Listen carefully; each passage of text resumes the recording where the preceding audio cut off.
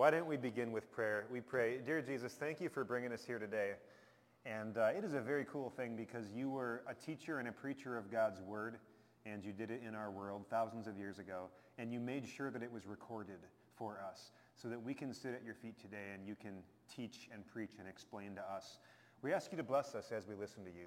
Send your Holy Spirit to build our faith and to strengthen our motivation to live our Christian lives in this world. We pray in your name. Amen. Brothers and sisters in Jesus, it is fun to watch a master at work. To see somebody who is the best in the world at something do that thing that they're best in the world at. For example, maybe you feel this way if you've ever been to a basketball game and you're watching Steph Curry warm up before the game. He's shooting three-pointers, and every single time, perfect form. Every single time, perfect backspin. Nothing but net. Over and over and over again. That's perfect. Maybe you feel this way when you watch a painter or an artist. Have you ever seen a speed painter? Sometimes they do it more with chalk than with paint. But like the artist will get down on the ground or go up to a wall, and in just seconds, that concrete or that brick is transformed into this incredible 3D landscape. And you're just like, this is art. I get it now. Or maybe it's music. Maybe you feel this way if you watch a world-class piano player and her hands are just flying over the keys. She's playing an incredibly difficult song. It's a whole symphony of sound, and she just makes it look so easy. But whatever the case may be, it's fun to watch a master at work, to watch somebody who's best in the world at something do that thing that they're the best at, and you just say, wow, this person was born to do this. Jesus was born to teach people about God. I mean, he just was. There was never anybody else like him at this, and there never, ever will be again. He could line up Old Testament verses just so swiftly and accurately that even the religious experts were amazed. And he could break down difficult concepts so simply and so cleanly that even the everyday person could easily understand them. He could bring theology to life, showing people how their relationship with God practically affected their relationships with other people and their life in this world. And Jesus was just a master, teacher, and preacher. And it makes sense to us. It's not surprising, I guess, because he's the Son of God walking this earth among us. And so as the Son of God, he has a perfect understanding of Scripture. He also has a perfect understanding of the human heart. Easily the greatest teacher and preacher ever to live. But with all that in our minds, then, it really is interesting as you look at some of Jesus' teaching techniques. It's not always what we would expect. And one sort of recurring theme throughout the Gospels is that Jesus liked to teach sometimes by deeply challenging people. By saying things that when you heard it, you'd say, that can't possibly be true, Jesus. And then he would explain to you how it was true, and you'd be thinking of something in the way that you'd never thought of it before. So that's what he's doing in our sermon text today from Luke chapter 6. Jesus is talking, it seems, primarily to his disciples, whom he is about to send out on an outreach mission and then come back to him. He's talking primarily to his disciples, but there's also a bigger crowd of people listening. And here are some of the things that he says. I'm not going to put these words up right away because I'm picking out a few verses, but phrases like these. Blessed are you who are poor. Blessed are you who hunger. Blessed are you who weep. Blessed are you when people hate you, exclude you, and insult you, and reject your name as evil. Rejoice in that day and leap for joy. People are listening to Jesus saying, what is he talking about? Why is he listing all of these bad things and describing them as blessings to be celebrated? I don't want to get cursed and mistreated and starve. But then he flips it. And he says, on the other hand, woe to you who are rich, and woe to you who are well-fed. Woe to you who laugh. Woe to you when everyone speaks well of you. And again, we're like, what is Jesus talking about? Why is he taking all of these good things and describing them as curses to be avoided? Should we not want to have a good reputation? Should we not want to be prosperous and healthy? What is Jesus talking about? Well, he's talking from God's perspective. Again, Jesus is sending his disciples out to go on a mission to share his message. And as he does that, it's like a little taste of what they're going to get after he ascends into heaven and they're in charge of spreading the gospel across the world. They are going to experience all kinds of suffering, poverty, hunger, sorrow. They're going to experience all kinds of persecution, hatred, insults, curses, even direct physical attacks. And yet, as all of these bad things are happening to them in this world, they're going to be blessed through all of it. They can actually rejoice through all of it because they are children of God. They're going to have an eternity of rejoicing and celebration in heaven. And meanwhile, here on earth, they're part of this incredible mission of pulling more people into God's family. But it is going to come at a cost. In this life, there is going to be suffering for them. In fact, Jesus says to his disciples, if you get hated and persecuted by the world, you're actually in pretty good company. For that is how their ancestors treated the prophets. We talked about this a couple weeks ago. Jeremiah got thrown into a cistern. Isaiah got sawed in half by the king of Israel. The prophets didn't have a real good time of it here on this earth. And yet spiritually, many things to rejoice about. On the flip side, many of the Jewish leaders at Jesus' time were very prosperous, very well-fed, very well-regarded and popular.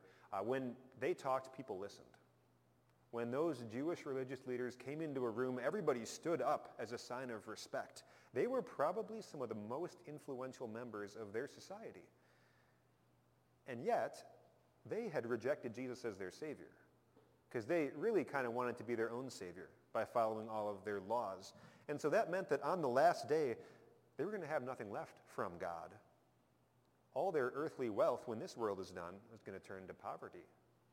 All their earthly prosperity, when this life is done, was going to turn to hunger. All their earthly laughter was going to turn to tears. And since they had insisted that their flimsy, flawed lives were good enough to connect them to God, well, the results would be that they'd be separated from God forever.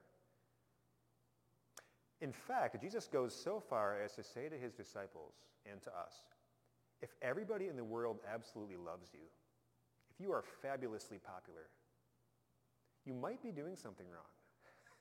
Because that is how their ancestors treated the false prophets. So how would you sum all of this up? What is Jesus' point? I think in a nutshell, you could simply say it this way. Appearances can be deceiving. Earthly circumstances and how our world looks at things are not necessarily equivalent to the spiritual realities that God sees. Should we give a few examples to flesh this out a little bit? So, it's Sunday morning. And let's say in one part of the city, there lives a man who has made some terrible choices in the past. Those choices include abusing drugs, committing crimes, and utterly failing to support his family. He's made some bad choices and he's had a rough life. But recently, he's come to know the love of Jesus, his Savior. And he's come to understand that what Jesus did for him on that cross was enough to cover over all of his failings and sins. And he's an old man now. He doesn't live in a home right now. And his mind and his body are so addled by all of the drugs that all he can do is just kind of sit there and wobble and smile. But in the back of his church on Sunday morning, he sits there and he wobbles and he smiles for Jesus. Same Sunday, different part of the city, there lives a wealthy billionaire who's president and CEO of one of the world's most important companies. His business has employed millions of people. His technologies have benefited billions of people.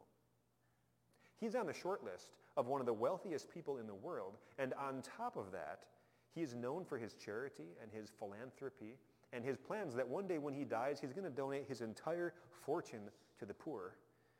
He is fabulously successful and a really, really good guy. And yet on Sunday morning, he is to be found sleeping comfortably in his king-sized bed. Because living as he does such a good and successful life, I mean, what need could he possibly have for God?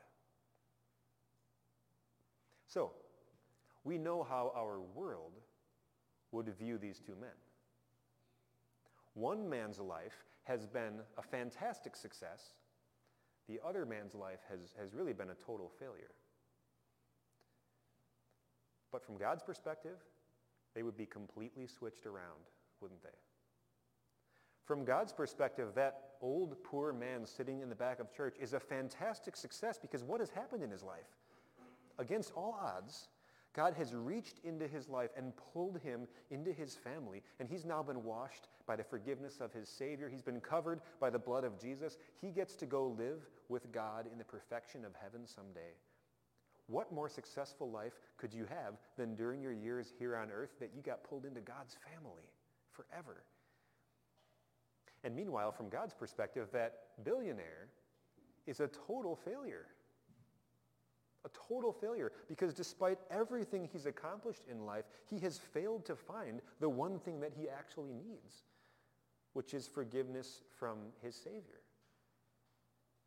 His earthly life is so successful, he's maybe not thinking much about what happens after he dies, but when he does, he assumes he's a good enough person to go it on his own. And on the last day, he will go it on his own, and it won't be pretty. These two men are going to have very different eternities. You see, appearances can be deceiving. God looks at things very differently than how our world looks at things. I'm going to give you one more example. In the Vatican City, at the center of Rome, a man walks out in front of a crowd with great pomp and circumstance and to thunderous applause. 80,000 people in person and millions around the world watching online hang on his every word and they listen as he speaks. And he tells them, he reminds them that faith in Jesus is not quite good enough to get them into heaven. If they really want to be truly saved, they need to live better lives. Lives of service and charity, and of course they need to do their utmost to remain in good standing with the church. Meanwhile, in China, a woman sits in the living room of her high-rise apartment next to her neighbor whom she's invited over for a Bible study. There's no crowd. There's no applause. There's no pomp and circumstance. All there is a quiet smile on the face of her neighbor, but it grows and it grows as her neighbor realizes for the very first time that despite her flaws and weaknesses, she's a child of God right now. She's been forgiven for everything. And it's not because of anything she's done or has to do. It is entirely by the grace of her Savior Jesus. She breaks out in a huge grin. So you got the man in front of millions of people hanging on his every word, and you've got the one-on-one woman talking in her small apartment. But which of these two individuals is actually doing God's work? Appearances can be deceiving. So this is why God sent Jesus into our world. It's not just to die on the cross to take away our sins and rise from the dead to give us eternal life, but it's also to teach us and to help us to understand and to help us to look at our world not the way that people look at our world, but to look at our world the way God does. God sent Jesus to help us view ourselves and our own lives the way that God views us and our lives, and to realize that through faith in Jesus, regardless of what anybody else is saying about us at a given point in time, we walk through this life as children of the King. And everything we do is filled with eternal meaning and purpose. It's beautiful when you look at your life from God's perspective. And now that we're doing that, we continue with the second part of Jesus' sermon here, where he teaches us how do we want to live our lives as children of the King? How do we want to live our lives now that we're looking from God's perspective? And as Jesus gets a little more practical here, again, he talks in a very attention-grabbing way. Everything he says at first sounds completely upside down and backward. Love your enemies. Do good to those who hate you. Bless those who curse you. Pray for those who mistreat you. That sounds totally backwards. This is the opposite, like the kid said. It's the opposite of what our instincts would be. This is already a challenging teaching, but now Jesus takes it up another notch. And he says, if someone slaps you on the cheek, turn to them the other also. If someone takes your coat, don't withhold your shirt from them. Give to everyone who asks you, and if anyone takes what belongs to you, don't demand it back.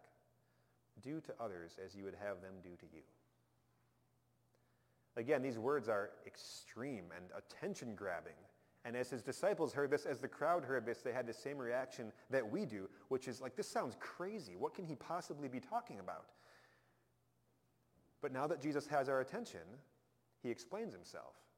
And the motivation for everything he's describing here, it actually comes in the very last verse of it all, where Jesus says this, be merciful as your Father in heaven is merciful.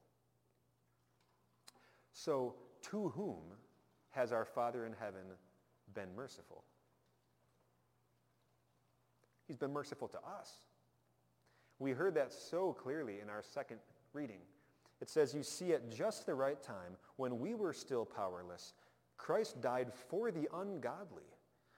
Now, very rarely will anyone die for a righteous person, though for a good person, someone might possibly dare to die. But God demonstrates his own love for us in this. While we were still sinners, Christ died for us. While we were on the opposite team, while we were actively opposing him, while we were mocking him and spitting on him and crucifying him and refusing to acknowledge him as our Savior, while we were living however we wanted to on this earth with no regard for the eternal consequences, while we were still sinners, Christ died for us. And that's not something we might have ever expected him to do. We talked about love and Valentine's Day, and some kinds of love are expected. You're supposed to love your spouse. You're supposed to love your family. You're supposed to love your friends. You're supposed to be nice to the people who are nice to you. As Jesus says, even the unbelieving world does that. But when you love your enemies, when you do good to them, when you lend to them without expecting to get anything back, now you're acting as children of the Most High. Now you're being merciful as your Heavenly Father is merciful. Now you're starting to live like God in this world. And when that happens, people notice. 3 years ago, maybe you remember this. 3 years ago, there was a man named Botham Jean. And what happened to Botham Jean is that he was killed by an off-duty policewoman named Amber Geiger. Supposedly, she had wandered into his apartment thinking it was her own. Supposedly, it was an accident, according to her. But at any rate, what happened is that Botham Jean was gunned down in his own apartment and killed. And the trial that followed was very highly publicized, and it was very controversial, especially because of the racial issues that were involved. Botham was a black man, and his killer was a white woman. But after the jury deliberated for about 5 hours, they finally came to their conclusion, and they sentenced Amber Geiger to 10 years in prison. Now, you can have your own opinion about whether that sentence was fair or not, and there was a lot of debate about it. But the reason that I bring this up is to point out something that happened at the end of the trial. So after the sentencing was done, Botham's family came up to the microphone, and they gave what's called a victim impact statement. This is a common thing in murder trials. It's where the family gets a chance to tell the murderer just how much this impacted their family, and they can actually see, the damage that they've caused. So you have different family members walking up to the microphone and saying, you've taken our son from us, you've taken the light of my life from us, this is what you've done. And she's sitting there crying in guilt and shame. But then Botham's brother Brant walked up to the microphone, and this is what he said. I thought about summarizing it or quoting it, but I'm just going to play his words for you, and then we'll talk about them. So this is the words of a man speaking to the woman who killed his brother. If you truly are sorry, I know I can speak for myself. I forgive you, and I know if you go to God and ask him, he will forgive you.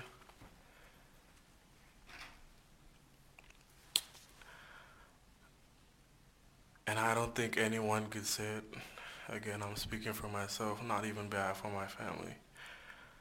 But I love you just like anyone else. And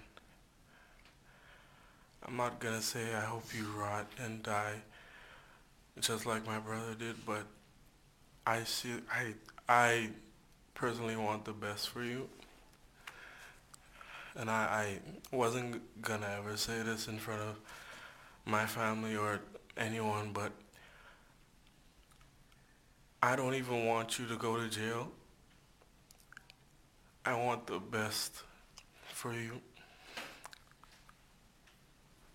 because I know that's exactly what both of them would want you to do. And the best would be give your life to Christ. That's, I'm not gonna say anything else.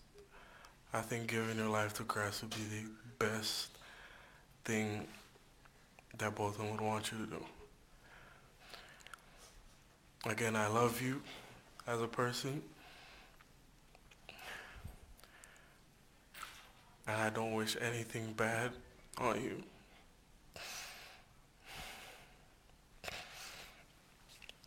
I don't know if this is possible, but can I give her a hug, please? Please? Yes.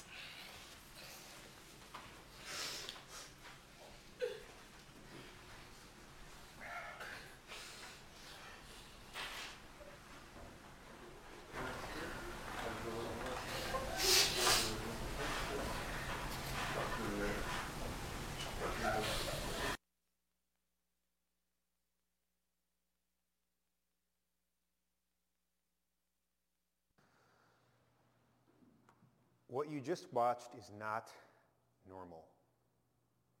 This is not how people act when their loved one is killed.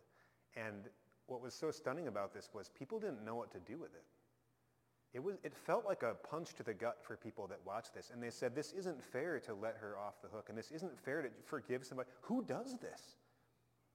Where is this coming from? But we know where it's coming from. Because this whole situation reminds us of a different courtroom, and a different trial, and a different brother who stepped up in our place and actually volunteered to take our sentence for us even when we were his enemy. While we were still sinners, Christ died for us. Now I think that through his testimony in the courtroom this day, I think Brant Jean gave a clearer explanation of who Jesus is than probably a lot of pastors do in an entire Sunday morning of preaching, because it's that impactful and it's that powerful when you see it. Undeserved love, undeserved forgiveness. So is God going to give you a chance to stand in front of the whole world and demonstrate your faith in such a public way? I mean, maybe, maybe not. But we hear Jesus' words, and we look for opportunities to put these kinds of things into practice. Love your enemies. Do good to those who hate you. Bless those who curse you. Pray for those who mistreat you. And as we do these things, God uses our lives to preach a sermon that impacts the world far more meaningfully than we may ever realize. And when that happens now we're living as children of the King. Amen. And now the peace of God, which passes all understanding, will guard and keep your hearts and minds through faith in Christ Jesus, your Savior. Amen.